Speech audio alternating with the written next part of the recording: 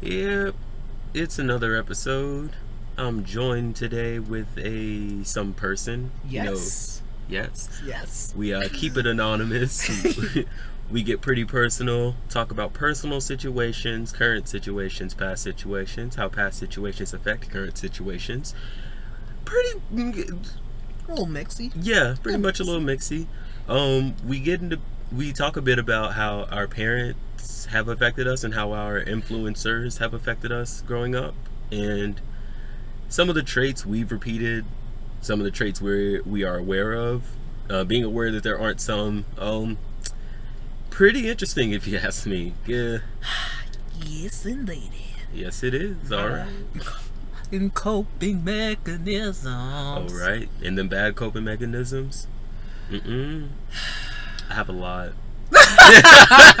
It's like, when you think about it, it's like, yeah. Yeah. Yeah.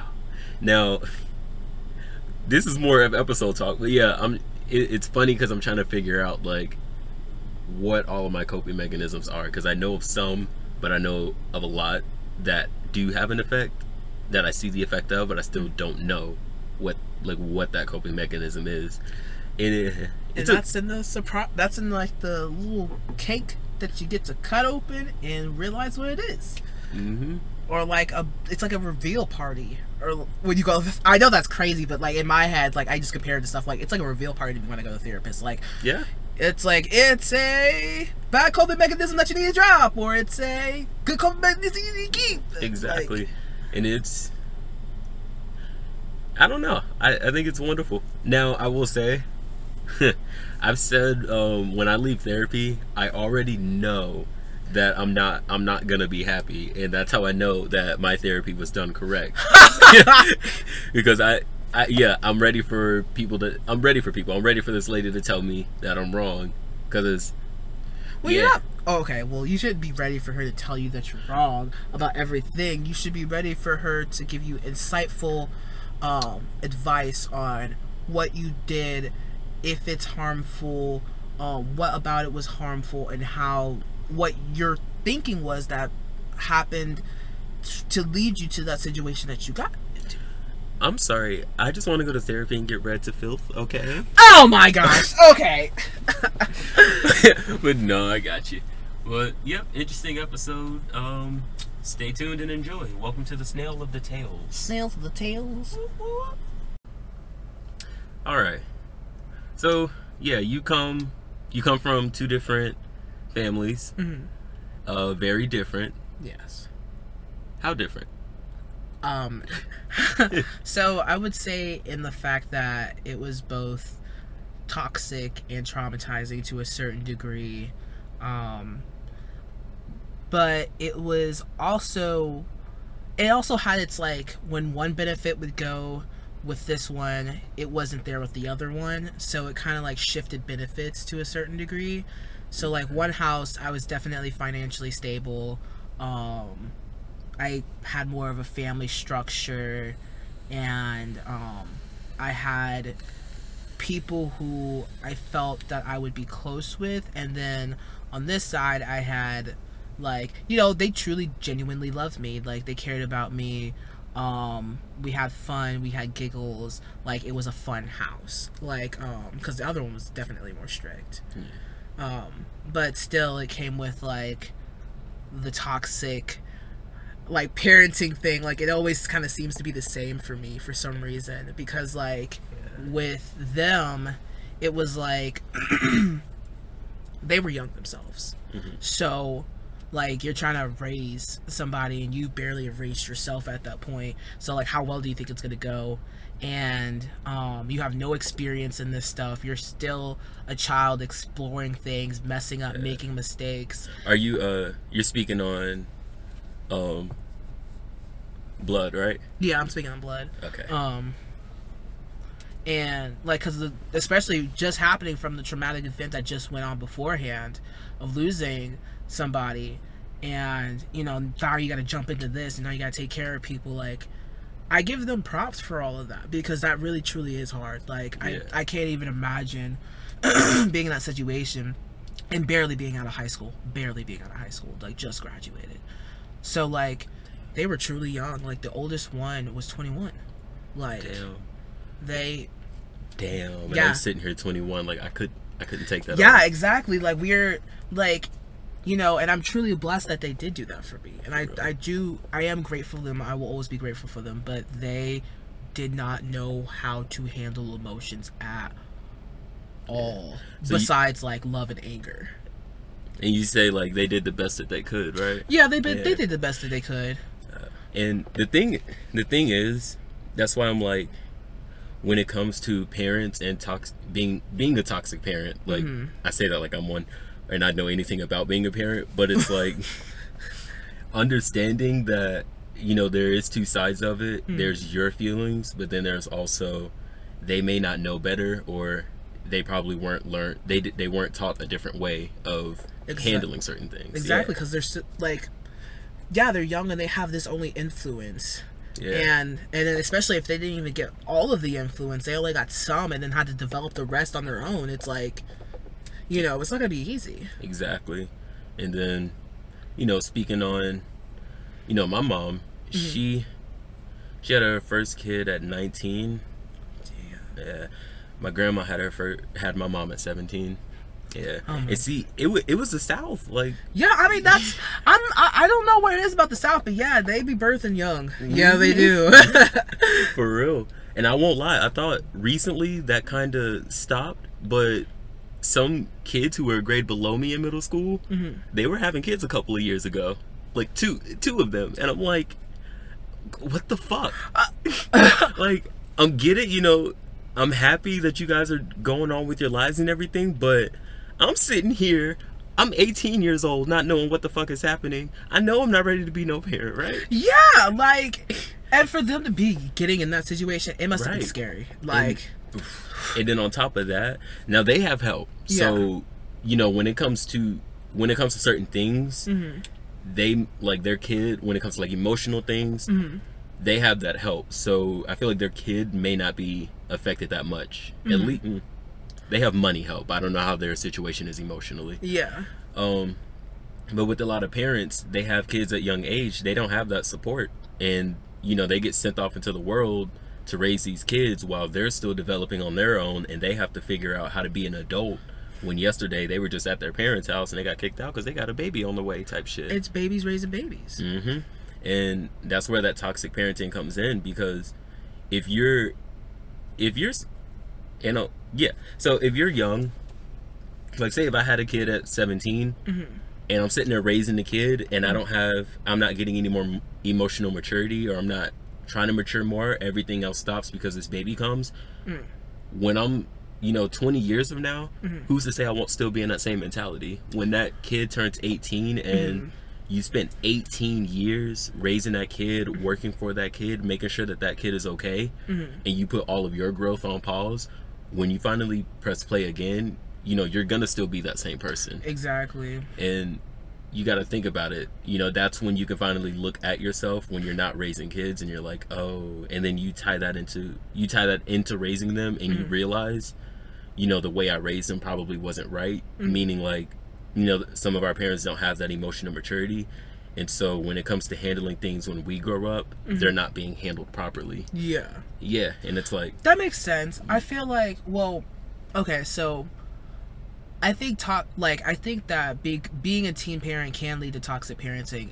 I mean, obviously we know that's not the only way that can lead it to like toxic parenting. Yeah, definitely. I feel like it also, like, it depends on the person almost, to like, not even almost, like, it does, because, you know, there are, like, I remember seeing this one video, and this girl was like explaining to her mother that she like got into college, and the mother just broke down crying, was so happy for her and stuff like that, and I was like, that's so beautiful. And like, it was a single mom and stuff like that. So it's like, you see these other people who like are able to, I wouldn't say like, you know, she's like, her and her mother are obviously best friends, so like her mother is still like childlike, but I don't think she's like, you know, she's probably not like that childish petty type, like, but like, you know, like friendly, fun, like still youthful. Yeah.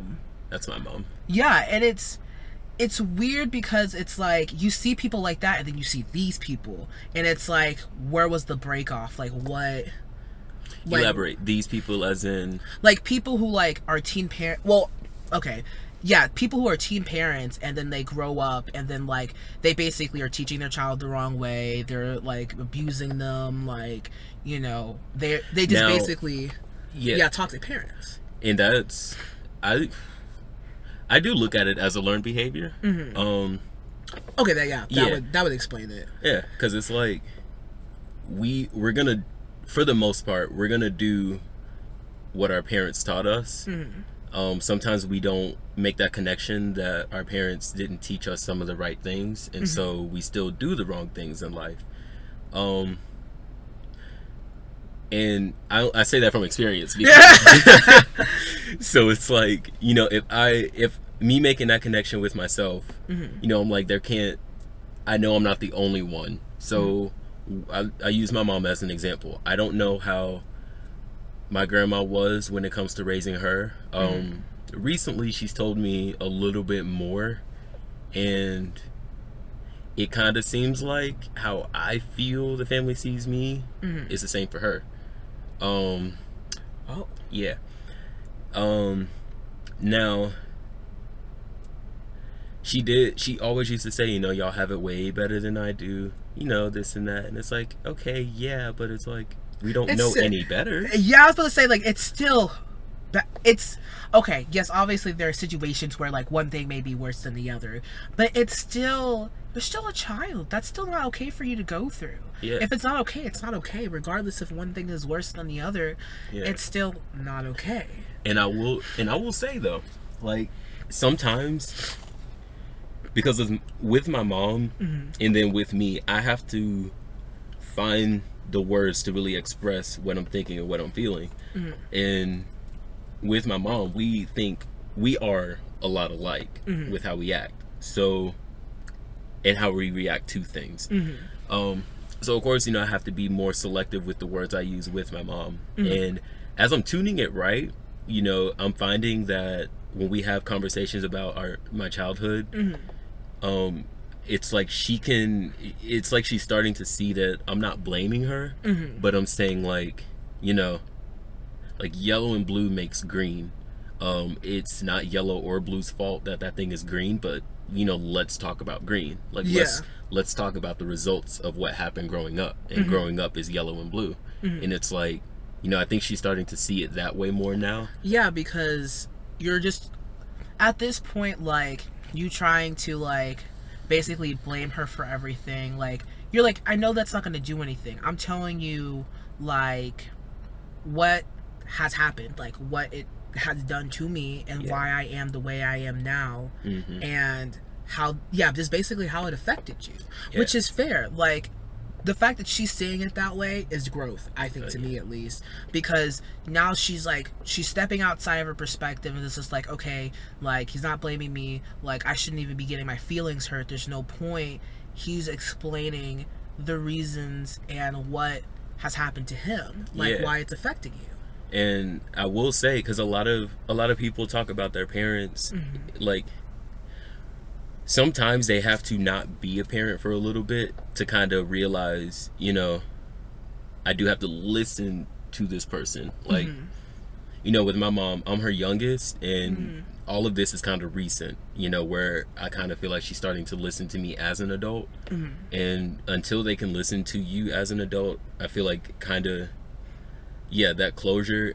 And I'm not even saying, like, just because we can have conversations, you know, she apologizes and she still cries about it, and I don't like seeing her cry about it, because it's like, you know, it's like, one, that's not what I'm trying to do, and then two, I don't want you to feel bad. And so it's because you just really want to tell her. Right. Now, that does, and the reason why I have a problem with seeing this is because I like it when people tell me something I did wrong, because it triggers growth. It gives me an opportunity to grow. With my mom, it just brings up more hurt for her. And I'm not a parent, so it was harder for me to understand it. But when you hear what you did to your kid, and that, you know, it would, you know, from her perspective, I can completely understand it, because it's not like she was like, big, mad, and mean on purpose and stuff. When she got stressed out, same way as I do, you become more agitated and you say things that you don't mean. And it's like, it's also taking that into consideration, but you can't use that to justify anything that your parent has done. It's more, that's why it's like, it's a reason, not a justification. Exactly. Like, you could always give a reason for something, but you really can't justify it. Right. Which I understand. That would, like, especially hearing what you did to your own child, like, I feel like I would be, like, I would cry, like, I would get upset, like, I truly would, because it's like, that's my child, that's my baby, I gave birth to that, like, I worked so hard, like, and I still, like, fucked up, like, I hurt him still, like, it's almost like, I feel like your mom may see it as, like, she's repeating or doing the stuff that she was, like, forced upon her, and she's like, I literally told myself, like, I don't want to do that to my child, and I did it. And, like, I feel like that's what makes it hurt even worse, because you already know how it feels. Yeah. And like you just said, like, that could be a possibility. And my goal when it comes to talking to her, because I know she didn't do it on purpose, or didn't do a lot of that stuff on purpose, I more so am like, I want to talk to her about it, because I want to see, like, is this what it was like growing up for you? Like, I want to have a conversation with her as a friend about it, not mother to son. And it's like, I want to talk about our childhoods as friends and not as mother and son, because I want her to be,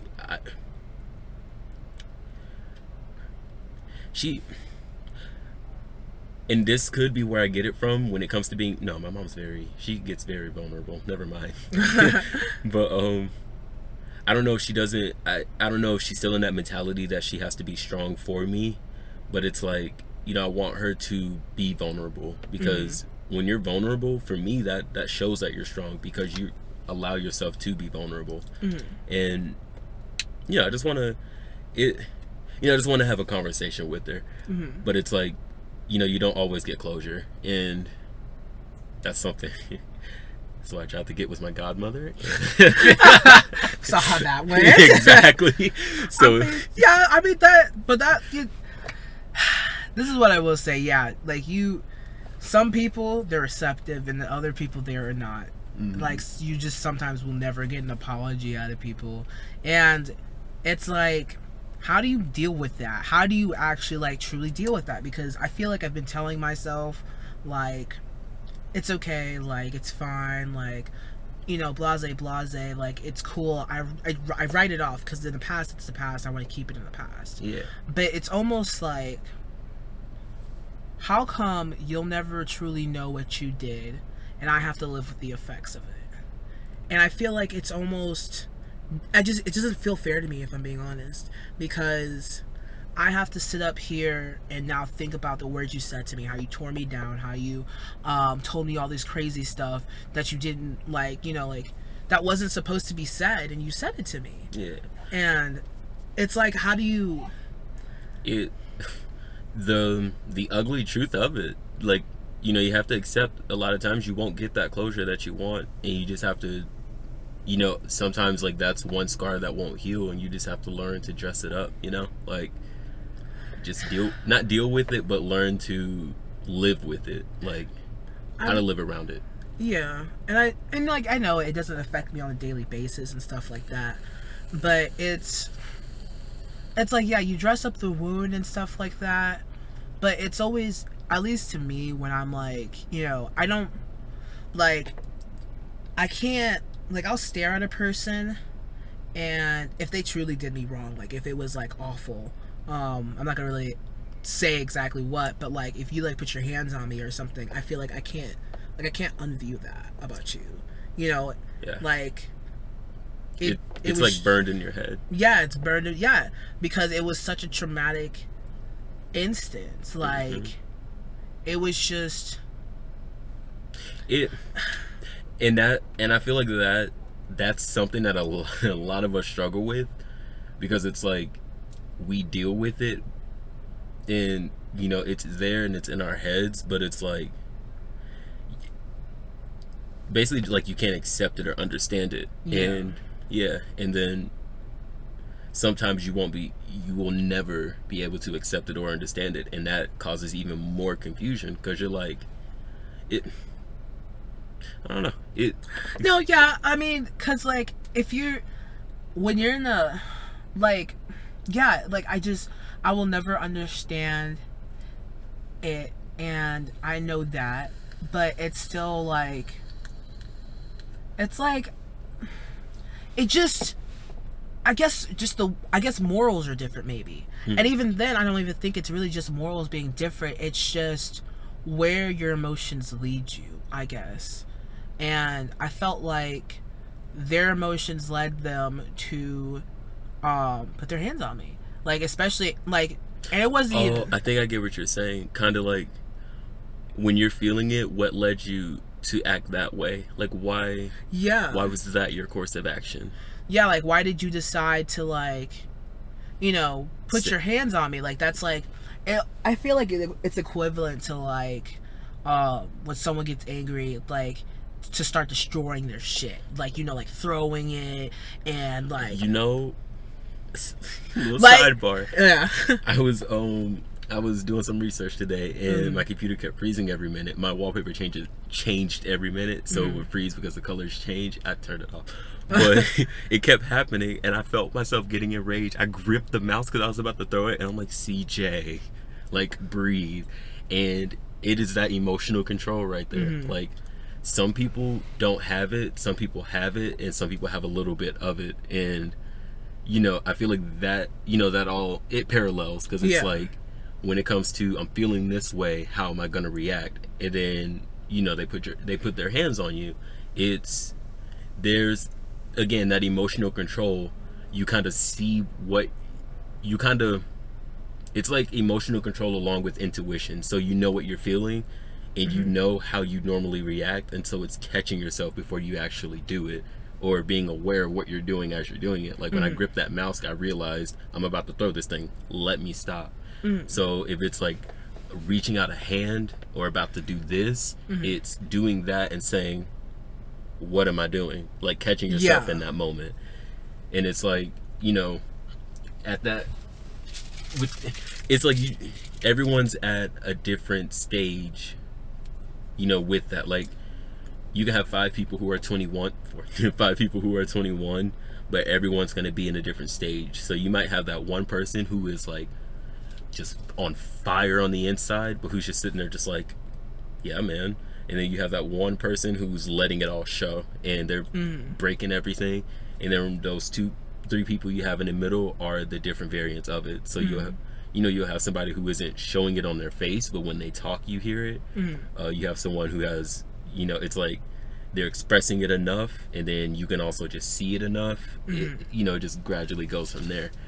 And I feel like that kind of may be where that comes from. Like, you know, when they were like, I'm gonna put my hands on them, in that moment, they didn't have that catch up where it was like, this isn't the best thing to do, or what am I doing? Like, it wasn't there, if that makes sense. Yeah, it was, basically lacking. Like, it just wasn't.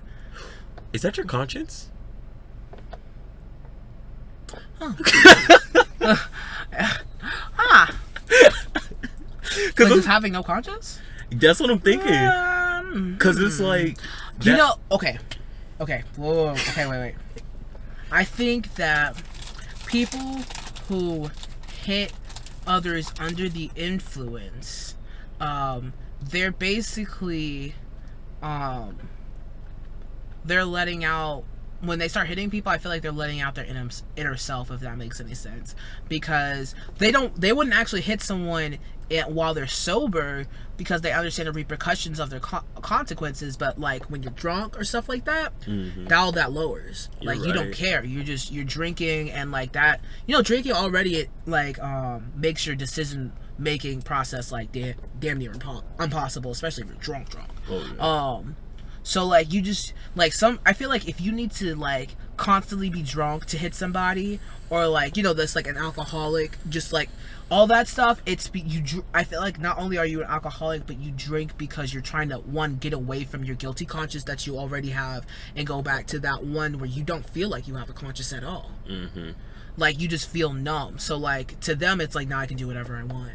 I don't feel it. Yup. And yeah. And I've always heard, they say the truth comes out when you're drunk, and that does make sense. And you hear a lot of people get violent when they're drunk too, and it's like, man, it's scary because it's like, that's why you have to be careful with who you are with or who you like you drink with, because like you don't know how they get when they're drunk. Right. Like it.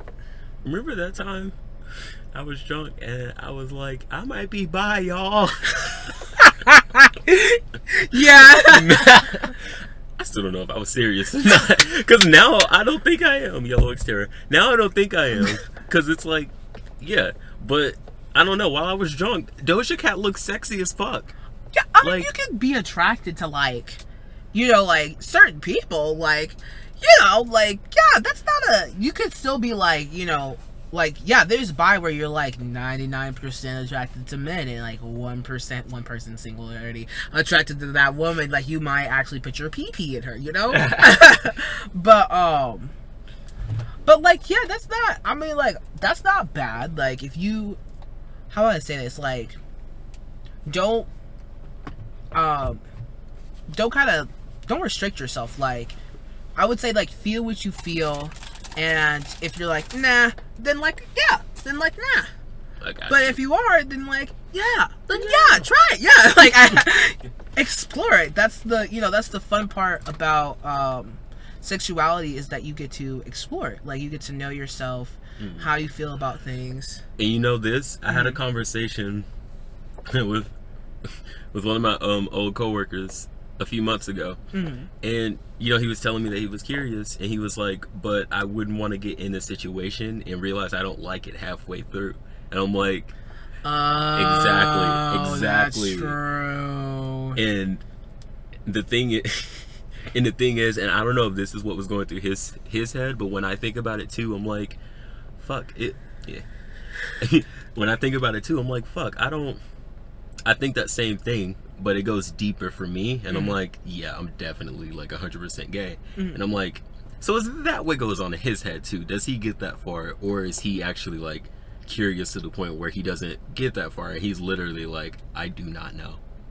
I know you wouldn't know. Yeah, I was gonna say, I wouldn't know, but like, what I will say is that I feel like there needs to be like you have to really think about it before you get into something like that. Like, can you touch their genitals? Or is it more so that you like the way they look? Or would you like to kiss them or hug them or touch them instead of like, intercourse and shit like that? Right. Like, that's where it kind of comes into like, all right, I love their personality, I love touching them, I love kissing them, I love cuddling them, but I don't want sex with them. Which is fine. Exactly. Like, I feel like there's different variants to that because everyone just has like a different way of feeling that. Now, if you're like completely straight or like completely gay, like that's fine, like, also. Yeah. But like, there's a lot of people who are in between like that. Like, oh, I would do that. Like, I would try that and stuff like that. Yeah, and it's like with bi people, I understand that it's like they generally just, they generally like not everything. That's pan, but yeah, yeah, they just generally like the two genders. And when it's like the bi-curious one is what gets me, because it's like, it's more so how curious are you? Like, would you actually do it? Like, how, exactly, or is it a mental curiosity? I think if it's a mental curiosity, I would not engage into it until it becomes like a physical curiosity for you. Like, you really want to touch, like, that's what you want to do. You're right. But no, yeah. I think that's pretty amazing though. And I will, to add to that though. So it's people, you have males and females out here who aren't straight and who can't come out just because of their family and how they're gonna view it. And this kind of tails back into toxic parenting. Well, not, it's kind of, sort of, because it's like, growing up, if you give little hints to your kid that you don't you don't fuck with like gay sex or anything like that, Mm-hmm. yeah, they're gonna grow up thinking that, or when they eventually figure out they may not be straight, they're gonna go back to what you said and be like, oh, but I don't know. Mm-hmm. Like, you know, my parents don't, they don't know, what's the word I'm looking for, they don't accept that. Yeah. And It's now it's like a subconscious thing, like, you know, your parents are gonna hate you because you are that way, and it's like you can't tell them because you know they're gonna flip. exactly. And that, okay, first of all, like, if you have kids and you can't accept the way they come out, don't have kids. Exactly. Like, if you're not prepared for them to be their own people, if you're not prepared for them to not do what you say, don't have kids. Yeah, I was about to say, because most kids go through a rebellion stage, my guy. Yeah. So, like, you are literally asking for them to not, like, they're not gonna listen to you. It happens. Exactly. Some kids don't, you know, that's fine, but, like, most kids do. And it's if it's not in their childhood, Mm-hmm. it will be in their adulthood, because that Exactly. means in their childhood they were submissive the whole time. Either that, or, and you know, it is possible to be like, maybe it is possible to raise a kid that you will never have a problem with. And, yeah, it's possible, but I'm gonna light this in a sec. okay. It's possible. It's definitely possible, but you just never know. So you gotta always be like, when you're, that's why it's like, if you can't handle your kid being disabled, if you can't handle your kid being a little lighter, a little darker, gay, whatever, you can't have kids, because now you're being like, you just can't accept that being a thing. And especially them being born like that, like, there is nothing you could do. There is absolutely nothing you could do to, like, change them. That's who they are as a person. Exactly. And you have to love that, because that came out of you. Like, why would, like, you know, like, when you have kids, you have to understand that you're their love, you're their support, you're their everything. Yep. They literally depend on you. Like, they're dependent. Like, so for you, it's like having someone who you thought, like, loved you and cared about you, and, like, for your whole entire life just shit on your entire experience, like, shit on your life afterwards. Like, like, you can't do that. You can't do that. And I am so fucking grateful to have a mom and a dad who both accept me for who I am, because like, with my mom, that one, there was an incident. So I was, you know, as a kid, you know, we watch porn and shit, right? So yeah, they found gay porn on my phone, and this wasn't, this was my mom and the guy she was seeing at the time, the one guy she was seeing all that time, but it was, she didn't say much, but he basically let it known that being gay was not okay. He told me that basically. It was a lot more graphic and uncomfortable and hurtful, but that's basically the Yeah. But you know, she didn't say anything. She told me that she would say stuff afterward, but I'm like, for me, if he can say this in front of me, you gotta defend me in front of me. Exactly. Because it's like, yeah, I gotta see that you care in front of me. If I leave and you defend him, then I don't know. All I saw was that you let him. Yeah, you let him berate me. Like, that's all you saw. That's what you're gonna develop as you grow up too. That's why that's where she needs to understand. Like, yeah, you said something afterwards, but he doesn't know that. He's not gonna grow up with that fact that you protected him. He's gonna grow up with the fact of, my mother let this man berate me. Yeah, and you know, again, I'm older now, so of course I don't hold it against her, and I'm fine. And maybe this isn't stuff to talk to her about, because I don't want to hurt her feelings, and I don't want her to feel like I am. But it's like, you know, that it's just, I mean, hell, parents out here, other parents, you know, I want them to at least listen to this and be like, yeah, let me be careful, because it's like, yeah, sure, we're in 2021, but we still are gonna have these problems. Everything is just gonna continue until you fix it. Like, basically find a solution for it. Like, yeah. And it's like, Maybe we never will. That's cool though. I mean, people are gonna be people. Where there's good, there's always evil. So like, so a lot of people, maybe some people will hear this and be like, okay, maybe I should talk to my child and stuff like that. And then some parents will be like, nah, these kids are stupid. Like, no, I know what I'm talking about.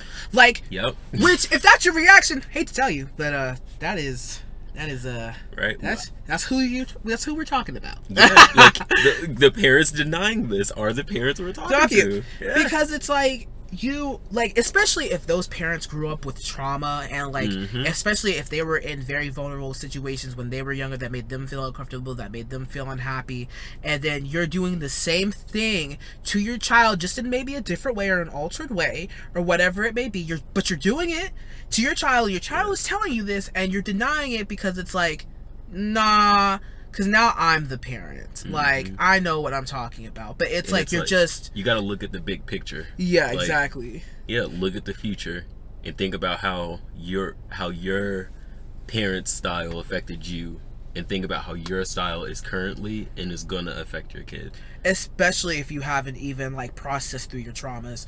You just grew up with it and were like, this is okay, whatever. Like, you just pushed it off. Like, that is where like the curses come from, the generational curses, because y'all are literally, it's like people are just pushing their mental needs to the side, which in this society you low-key have to even work through the day, which is crazy. That's super toxic. Look, but I will not, I told you this a long time ago, I will not conform to what society is, because I'm like, at the end of the day, my mental health comes first. I'm not gonna push that shit to the side just so I can fit into society, or I don't even know, like it. Yeah, just so I can fit in, I'm not gonna do that. I have to sit and worry about myself and get my head right, and that does sound selfish, but you have to be selfish to that degree. You do. Literally, it's crazy how other countries will have where you can have multiple days off. Like, it's normal to like be off for so long, but here it's not. Right. Like, it's almost like driving yourself insane at that point. And it's like, you really have to stop and be like, my mental health is important. If my mental health is not on top gear, you're gonna be miserable. I'm sorry. You're never gonna, like, you can push your traumas to the side all you want, it's gonna come back. It's gonna come back. It's like pushing that's why, like, yeah, it's like pushing water out of the ocean. Like, you can't. Exactly. You can't. Exactly. It's another example. I was squeegeeing the floor a couple nights ago, and there was this one spot where you move the water, more water would come. And it's like, that's a perfect example, because it was going to continue going until you took care of everything. Exactly. And it's like, yeah, you sat there. If you again, you scrape that one layer down, yeah, it's clear temporarily, but it's going to come back. And it's like, at the moment, I'm not squeegeeing. I'm not doing anything. Yeah, you're fine. But then that water comes back. No, I mean, like, I'm not squeegeeing because I'm not suppressing anything, because if I do, it's going to come back 10 times harder, and it's going to affect me 10 times harder. And it's like, yeah. So you're trying to resolve it instead. Exactly. Okay. Like, because I did push it all to the side and it came back. Yeah. So while it's back, I'm not pushing it off. It took one time for me to see, okay, don't push it away. And, it... Instead, you're gonna come back with like a sucker, like a water vacuum sucker or something like that. I had my intake with my counselor the other day, and I was speaking with my therapist Saturday. But it's like, yeah, I'm in the store right now picking out the vacuum. Okay. Because you have people who have done this and who still do it, and they're like 40, 50, 60 years old, and when this shit comes back, how the hell? Okay, a good example. Somebody who's not dealing with their stuff. We talked about them, old coworker who I was like, it most definitely is an alcoholic. Oh yeah. Yeah. And the reason why I say that, what was it? We were talking about something. So the same example that I told you about, where they made a joke about their life, and I didn't know if it was real, but everybody went quiet because the other two knew. Yeah, so so they were talking about alcoholism. That same person says it's not a problem if you can manage it. The other two, and the thing is, they were talking about drinking at work, and they were like, it's not a problem if you manage it. The other two were like, Like, yeah, they were like, okay. Yeah, like, Yeah. Now, again, I read into things. I think I read into that one, but again, that's an example of some people not dealing with their stuff. And me, how I spoke, it was either, I think the first episode where I became dependent on weed for a little bit. I was using it to deal with my emotions instead of actually dealing with it. Yeah. And it's like, alcohol is just another form of that. Oh yeah, most definitely. Yeah. Now, Like, see, the problem is with the weed, it has negative effects inward and outward, but they're more so inward. I feel like with alcohol, and if you have a family and stuff, the effects are more outwardly. And it's like, it's more dangerous that way because more people are affected. And then, of course, we go to hardcore drugs. Yeah, addicts will straight up steal from their families to get a fix. It's like, yeah, I can't, I'm not suppressing anything now because. Yep.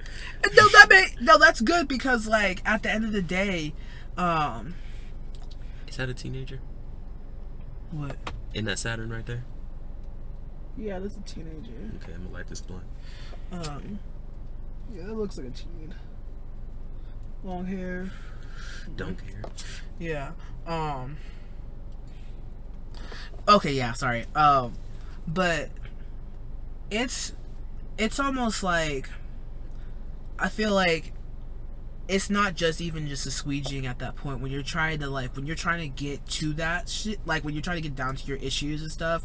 It's like you have to go through layers, I want to say, because you yourself will sit in denial about it, and it's like you don't even realize it until you're like, okay, whoa, like you actually have to meditate and like really come to terms with like what your actions are, what they're doing to people, and how like you really have to. And it's hard because once again your parents deflect it, so like that's like you may have learned that behavior unconsciously while still hating them for doing that.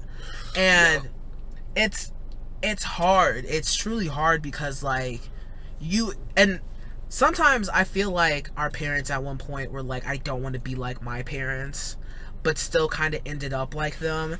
And I feel like it's because they didn't have their traumas resolved. That, and it's like, the past 2 decades is really when mental illness has been brought to light. Oh, yeah, because... And, yeah, a lot of times... Okay, let me just push that nugget out. A lot of times, that is pretty much what these problems are, when they're like, I don't want to be like my parent. Yeah, they probably had undiagnosed mental illnesses. Yeah. That, or they... I don't know, because I think about myself, and I'm like, I already know when I get my shit together, I know I have a good heart, and it's like, I don't see how a perfectly healthy person can be a bad parent. And it's like, basically nowadays, because not everyone, but more people are talking about getting therapy and everything, it's becoming easier for better parents to surface because they're working on their issues. And did I say normal person to be a bad parent? Like a perfectly healthy person. Yeah. So, they get their head straight, their head straight and actually become that healthy person, then yeah, it's like, where am I getting at? I'm already feeling it. What was I gonna say? I feel like I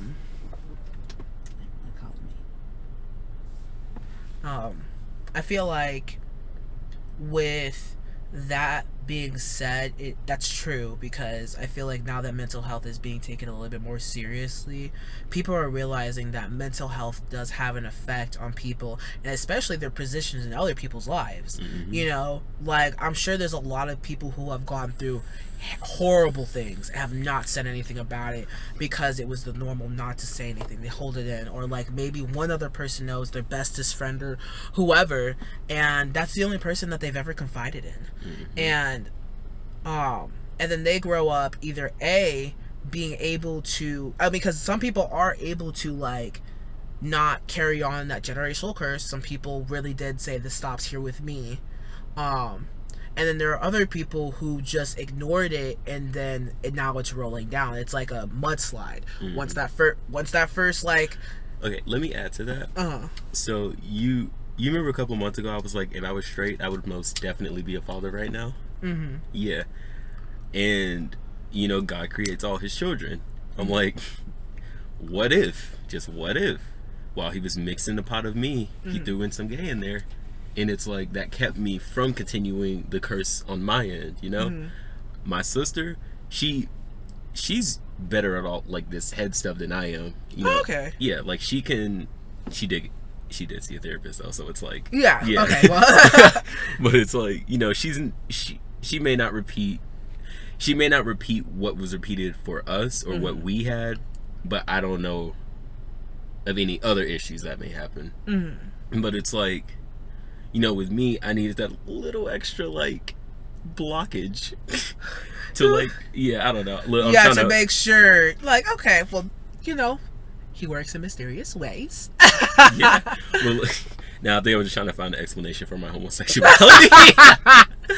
But no, it's like, I don't know. I look at me being gay as a blessing because, you know, my family would tell you growing up, whenever I would play with my cars or when I play, like, I always had a family. Always. So it's like, he was like, I'm ready. for real. Now, I think that had a deeper meaning growing up. Like, I was looking for something that I was missing. Makes sense. But it's cool. Now, when I told you I used to make clay figurines, and it was always a dad there, so I already know I was filling in that missing dad role. But it's cool. But that's what I look at it. That's how I look at my homosexuality. Why do I keep whatever?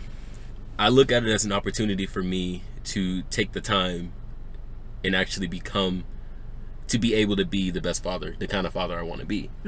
And it's because when I will only be ready when I can have a kid, because every option is expensive. Yeah.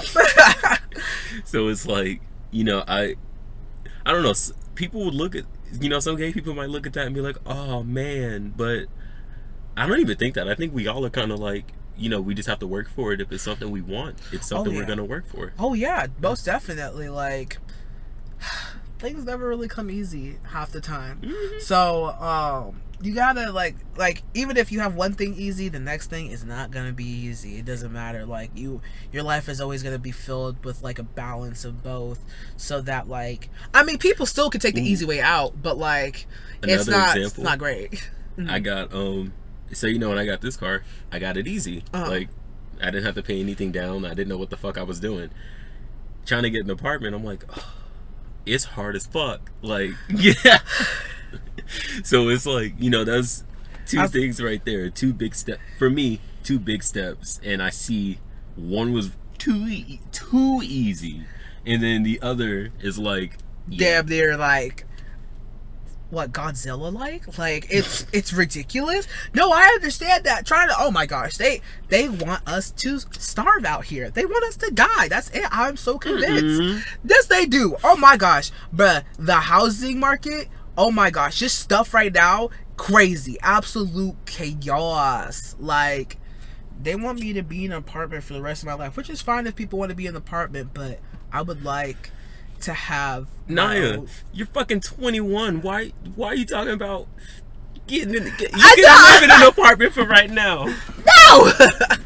Dang. Oh, but wait, no, that goes on to something more interesting though, because I know with me and you, like, you already know I don't plan on staying in Georgia. I don't know how long I'm gonna stay, but I don't plan on staying forever. And you don't have plans to leave, right? No, I do. Okay. Okay, well, never mind. So never mind. I mean, it's, go ahead. The way I see it with getting a house is, you get a house, you live in it for however long, right? Now, There's always markets go up, markets go down. There's going to be a bubble and there's going to be a pop. So if you can get a house and it not be that expensive, and then you say you have to live there for like 5 or 6 more years until you get an opportunity to move to like Manhattan or like Massachusetts or whatever, wherever you want to go, and you're like, okay, perfect. But with that, like, you have to be like, now you're like, okay, well, how will I get a lot of money? I need to move up there. A house is so, like, especially if the market is high, you can sell your house, gain a couple grand off of that, and use that to move. It's like, I see myself as setting myself up for the future. Like, what money will I need this for? Like, okay, this can be used for that. And I'm looking at it like this. So getting a house, you get a mortgage and everything, and I don't know how that works. So I don't know if, like, while you're paying the mortgage, like, if you decide you want to leave and you're not staying in the house anymore, what happens with that mortgage? Like, you have to just basically pay off that mortgage. So that's why you sell the house. So you sell the house and then you sell it for a little bit more if you can, to gain like a personal gain from it, because then you have to give like the money back. You have to give back however much you still owe on that loan. Okay, and see, now it makes sense. But it's like, I don't. So my move is to get settled, and for me, if I get a house here, or at least, like my perspective, no, because we're just sharing. Like, we don't talk about this. If I were to get a house here, I'd already feel like I'm settling down here, and then it's like, oh, you want to be ready to just go. Exactly. So by getting an apartment, everyone who has an apartment is always like, I'm ready for my house, and it's like, while I'm in that apartment, I spoke on this last episode, get all of my demons in order now, meaning all of my mental issues, and then get all my relationships good. And when that's good and I won't have the mental stuff that follows me there, then I'll go there, and then that's when I'm like, all right, I'm settling down now. And the thing is, though, I don't plan on doing that until the second half of my 20s. Like, okay, yeah, like, I kind of look at this era, I guess, just exploring like myself and life. And I don't know, I told you, I kind of, life was a game like a year and a half ago, but now I look at life as a TV show, and I'm kind of writing the wave. I feel writing writing writing. No, I have a plan, but I spoke on that last episode. I just don't speak it out. That's fair. I feel like that's also, I mean, like, I feel like everyone's got their own way of doing it, because like, that's a different perspective. Like, you just want to get up, you want to be able to leave, like, you want to get everything your ducks in a row, you want to get this ready, and then, like, after that, it's like, adios, like, I'll see you guys, like, later or whatever. And I wouldn't necessarily call myself settling in Georgia. Like, I wouldn't. Well, no, you said you did want to.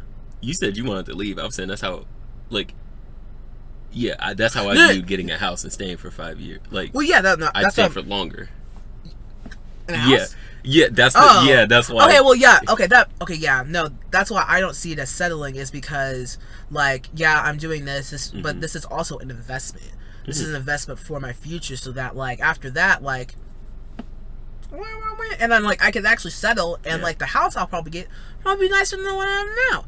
But see, what I'm saying is, I would do that in a different state. Like, I view Georgia as the nest. Okay. Because, I moved around Georgia, so anywhere I kind of go in Georgia, I've already been there, and just seeing the same, like, I was this old, this is what my life was here, that's all I'm gonna see when I'm there. So by me, like, it's like, I basically view Georgia as my nest, and every other state is kind of, not even every other, just this area, like, the collective states over here I view as a nest. And by going far away, I kind of view it as, real shit is happening. Like, like, you're not near people at all. Exactly. And I'm actually in real life, and it's like, I'm here, but it just, Like every time I don't know it. I mean, that makes sense because like it's like you are 100% like like independent on yourself. Like there is no way to go back. There is no way to like without it being days, you know. Exactly. So like when I moved in with y'all, mm, and I was told, I was told I can come back if I had to. I don't want that. yeah. I don't want to have that option because then I actually have to deal with things. I would actually have to deal with things. And I'm already at the point now because I'm not there. I'm by myself. So it's like I'm already just dealing with stuff, but it's different when it's like more than it's like a 20-something hour drive to go and visit somebody. By that time, I would have already dealt with everything. Yeah, exactly. So it's like it's almost like a waste of time to go deal with it when you can just deal with it yourself. Yeah, and I have to teach myself to deal with stuff by myself. And yeah. Oh my gosh, yeah. That's one thing that I actually learned a lot when I was younger just from my situation and like how to deal with stuff. But when I moved in, it was like my whole life was like taken out of my hands. It was weird because I felt like I was not like I was always dependent on them, but I was dependent on her. Like it was different. It was different. Like it was just completely different. It was more so like it felt almost as if I felt like I needed to thank her, like do everything I could to please her for what she did. And it's like, I was young, like I was 15, like I was still a teenager. And I have two questions. One, would you say that that's a bad thing? And two, do you think that that was intentional? I feel like it depends because honestly, financially wise, it was nice. Like, yeah, of course, like I wouldn't have to worry about that. But it also at the same time, it was like you're going into an unknown area, you're unfamiliar with everything, and it's not exactly super friendly, or like it's not exactly like the greatest situation. And you yourself already have flaws, and then you're meeting new people with new flaws, and y'all's are like clashing, and it's like it's not a pretty scenario. It's not. Yeah. And yeah, some people do. Yeah, some people would deal with a situation like that differently. 2 examples, and you already know. Like I kept saying, how I've been saying for a while. I have to work on my stuff. That is, I'm trying to be better. Like,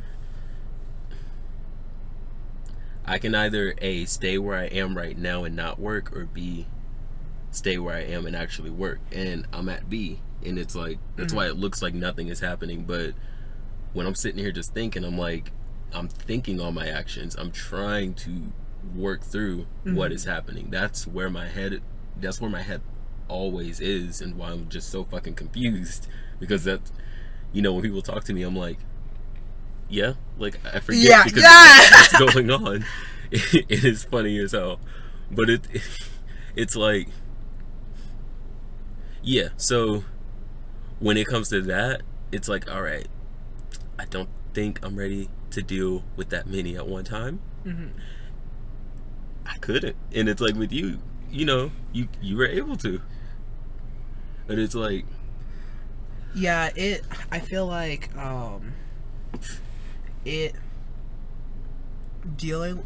still feel like there is I have an underlined like traumatic response that I am very unaware of, that I probably do because of my situation, that like the situations that I went through. Like it's still like I deal with things, but I'm like, the way that I deal with it, I still feel like it's unhealthy to a certain degree, because it seeps one way into my life. So if it's not seeping in this hole, like another hole is unplugged and it's like draining out the back or something like that.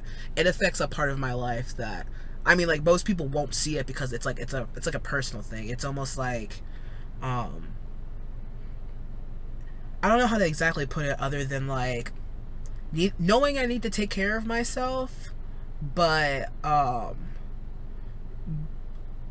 being so like anxiety induced and like depressed all at one time, it prevents me from like doing that, if that makes any sense. Like because I'm using all of my energy to appear like normal, like now a part of my life has suffered because I deal with it alone. Like I deal with it by myself. I unpackage it alone, and when I do that, like when I'm alone is the time that I usually try, like I take care of myself, like my self-care time, because I have alone time each day. And when I don't do that, like I know I'm stressed, I know I'm depressed, I know something's wrong, but I'm not explaining, I'm not telling somebody. And that, like, I know that's unhealthy because I'm letting it affect my life so negatively because I can't share it with other people. Well, why can't you share it with other people? It's like I've gotten better about it. I'm so sorry. So I've developed some coping mechanisms, which my coping mechanisms are so much better than they used to be, if I'm being honest. I would say like the runs and the trials, I would say like it's dangerous to like, okay, specifically for me, it was dangerous for me to try to develop my own coping mechanisms alone at first, being a young child, because I wasn't properly, I didn't know a lot, and at the time I wanted something that I thought would work, and then it developed into a point where like it was hard for me to stop it. It was almost like that was my coping mechanism. That's the first thing I went to. That's the first thing I wanted to do. And they were like, it was a bad coping mechanism. You know, it wasn't anything like healthy, like going out for a run or like punching a pillow or like going to draw or like do something. Like, no, it was like self-destructive. So like obviously, like it was always an issue. And if you want to, you don't have to. Can you elaborate on that? So basically it, like self-harm, basically. Okay. Like, yeah. It was bad, and I knew that it was bad, but with Eddie, like, I feel like it was carrying like an addiction to like a coping mechanism, because for me it worked fast, and it even though it lasted like maybe a couple minutes, I still I still did it. Like it still helped, and especially saying that I couldn't get any outside help, to myself was like, I have to help myself then. But now, like, music, especially, oh my gosh, like, even when I was a child, music was, like, one of my coping mechanisms. I didn't realize it was until, like, I grew up, obviously. Yeah. And realizing that, like, music was my safe place. Like, I could always go listen to a song and scream out my feelings and just feel at peace, and, like, just feel like I'm by myself and not in that situation anymore. It was always, like, a reset for me. Helped me, like, kind of reset. That's good. And I do think music is one of the healthiest coping mechanisms. Oh, most definitely. Oh yeah. I was always into music, but it's funny because I've always had a music taste, but I've really have started establishing a really defined music taste, and I find that there's this one song, it's on this album called The Girl in Red. The name is Serotonin. But she's like, sometimes I get intrusive thoughts like cutting my hair off or cutting my hands off and hurting the people I love. And it's a really good song because she talks about the intrusive thoughts, and she speaks on she's like, every time I get control I lose it. Like, it's, it really, it's a good song to listen to, especially when you're in one of those moods where you feel like you are losing control, and it's like hearing this person who's like, yeah, they're losing. Yeah, they're obviously losing control. It kind of makes you feel like, okay, so I'm not the only one who's like who loses control like this. Right, and then it's like, okay, so that's the first step. Like someone else gets it, so then it's like, breathe through it. Now, whatever it is you're going through, it's like I decide to work through it right then. Sometimes I just stuff it down depending on what it is. True, it's like not that it's good, but like we've done it. Yep, and that's a bad coping mechanism, right there. Yeah, that's a bad one. Don't shove it down. Right, man. But yeah, I think music is very good. Now, talking about it, that's a different thing. Like, is that a coping mechanism, talking about it? What, talking about your experience? Like the traumatic experience? I mean, well, yeah. But like, I mean, yeah, you know what? I don't know, because now thinking about it, I mean, I feel like a coping mechanism is something that helps you cope with a situation. So if talking to somebody helps you cope with the situation, that's your coping mechanism. You talk to somebody you trust. So now I will say, perfect. That's where I was getting at. There's a time and a place. Yup. Someone you trust, and yup. That is key right there. Because you can't just be telling everybody your situation, because some people really be out here like using that against you. Like, yeah, like, and then you already see. So with me and trust issues, sometimes I just don't care, and I'm like, yep, whatever. Here's a can of beans. I don't give a damn. And then sometimes I'm like, here's a can of lima beans, but baked beans are what I'm eating. Like, yeah, it's like a protection, like, barrier, like, or like it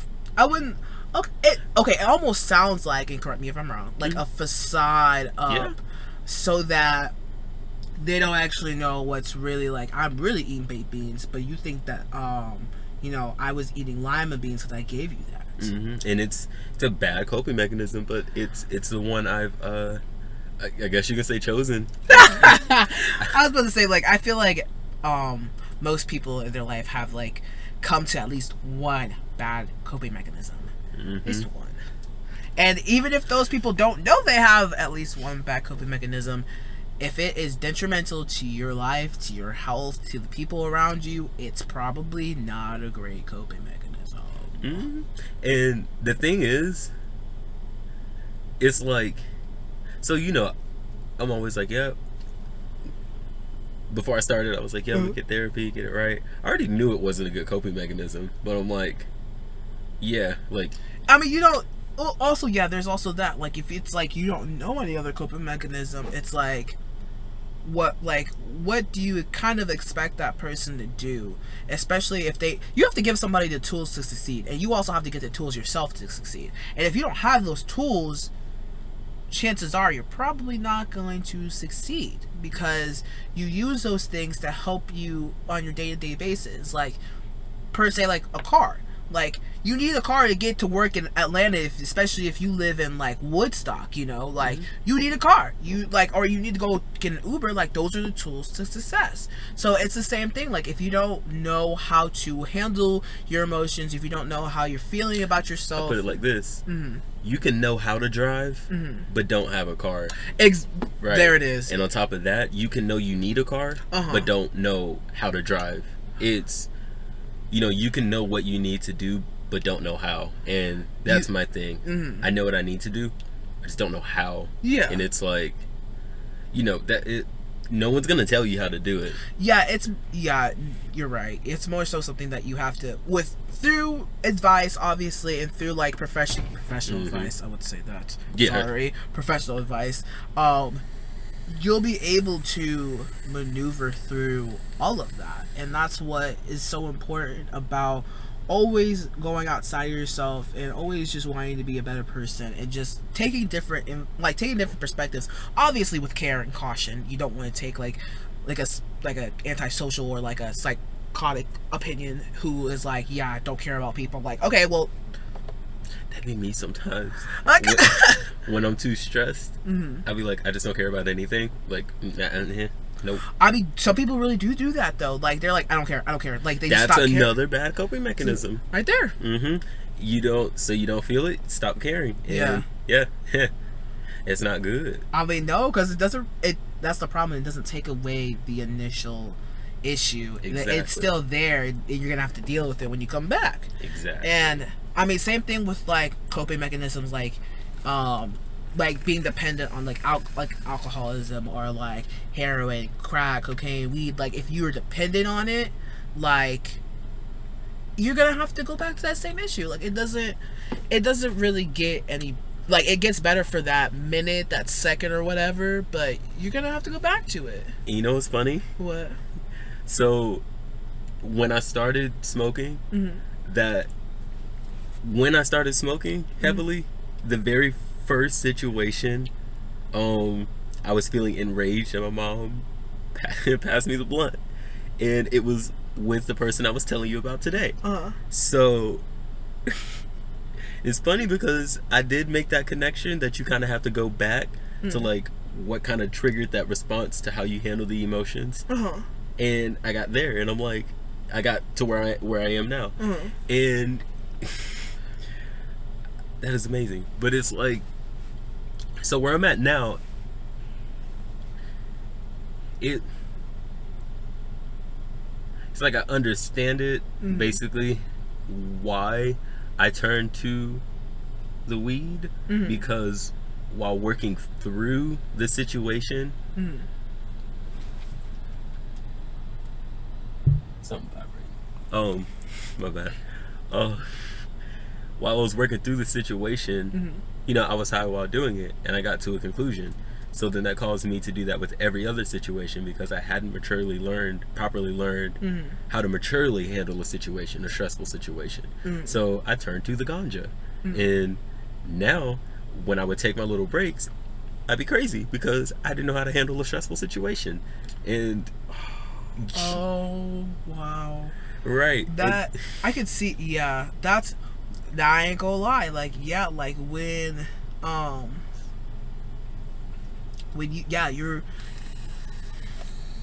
running, like I would just literally leave my house all the time and never come home. But when I did come home, I would still have to face the music. Like I literally couldn't, like no matter how hard I tried to get away from that house, like I just had to go back. Like because I knew there were issues at home. Like I knew I had probably messed up, and I was like afraid to go home because I knew I was gonna get screamed at and grounded, and like I knew we were gonna get in a fight.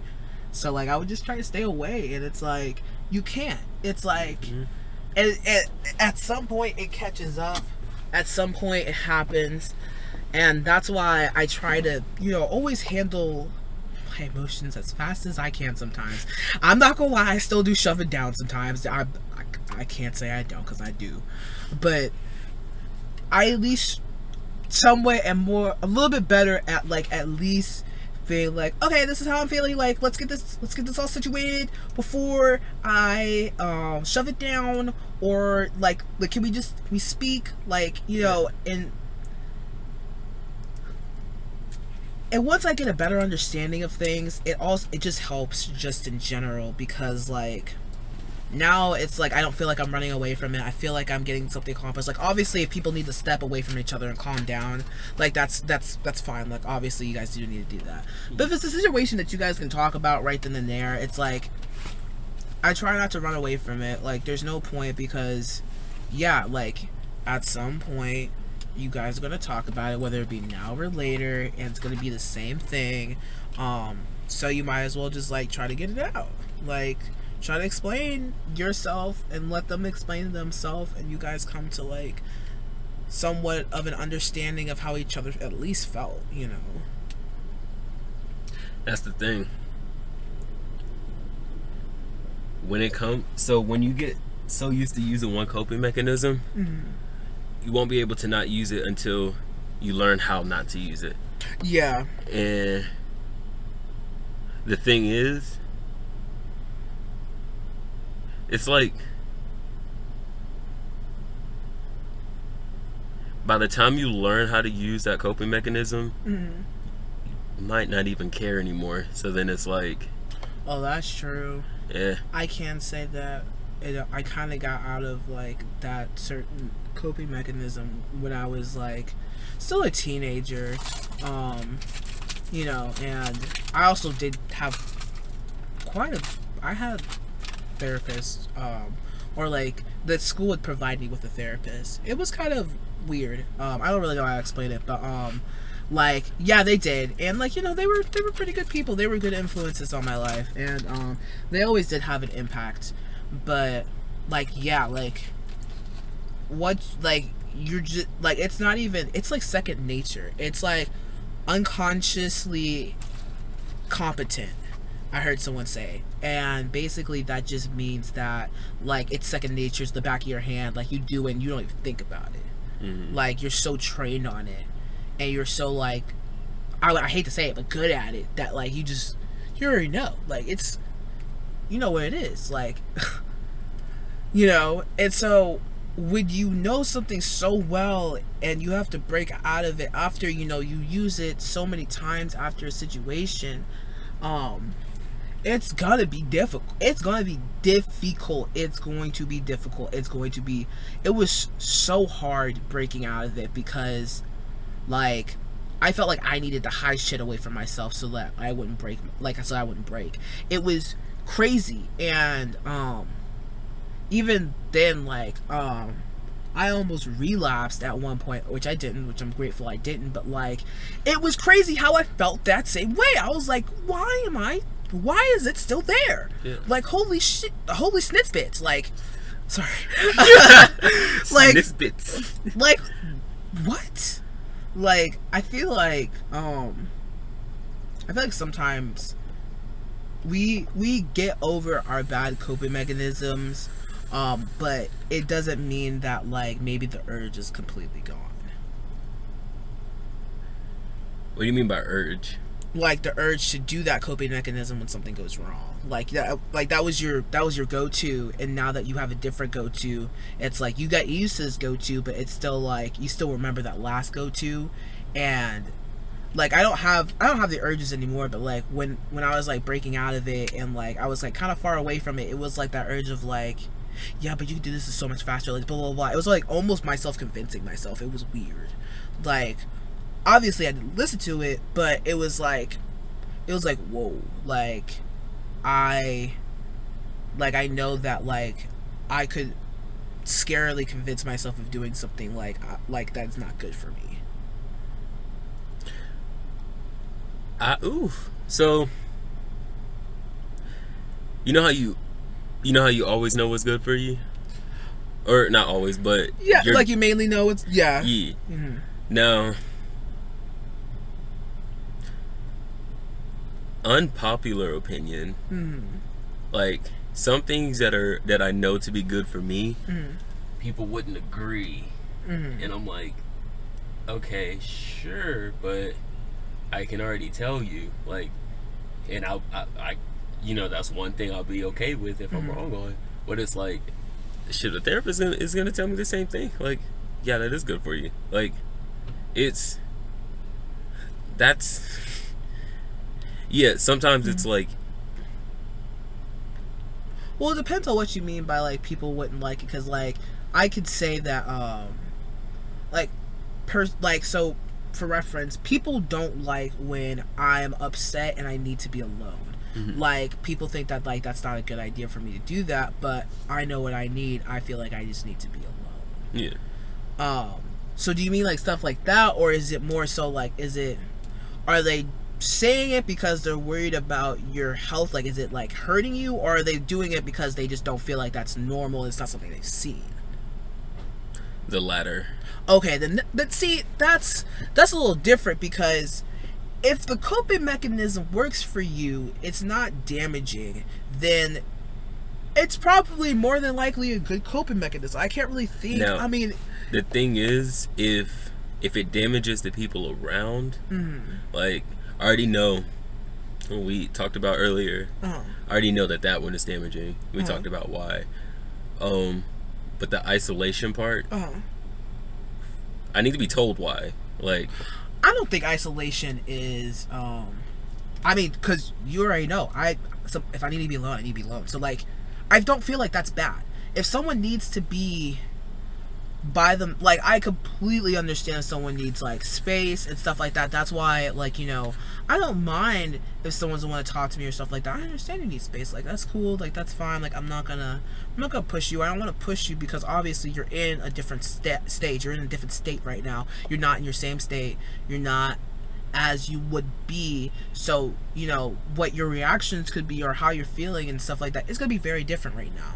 So I'm gonna give you what you think you need to be able to like calm down and like accurately tell me what's going on if you need to talk to me, you know. I got you. So I don't think isolation is a bad coping mechanism. It just gives you time to talk.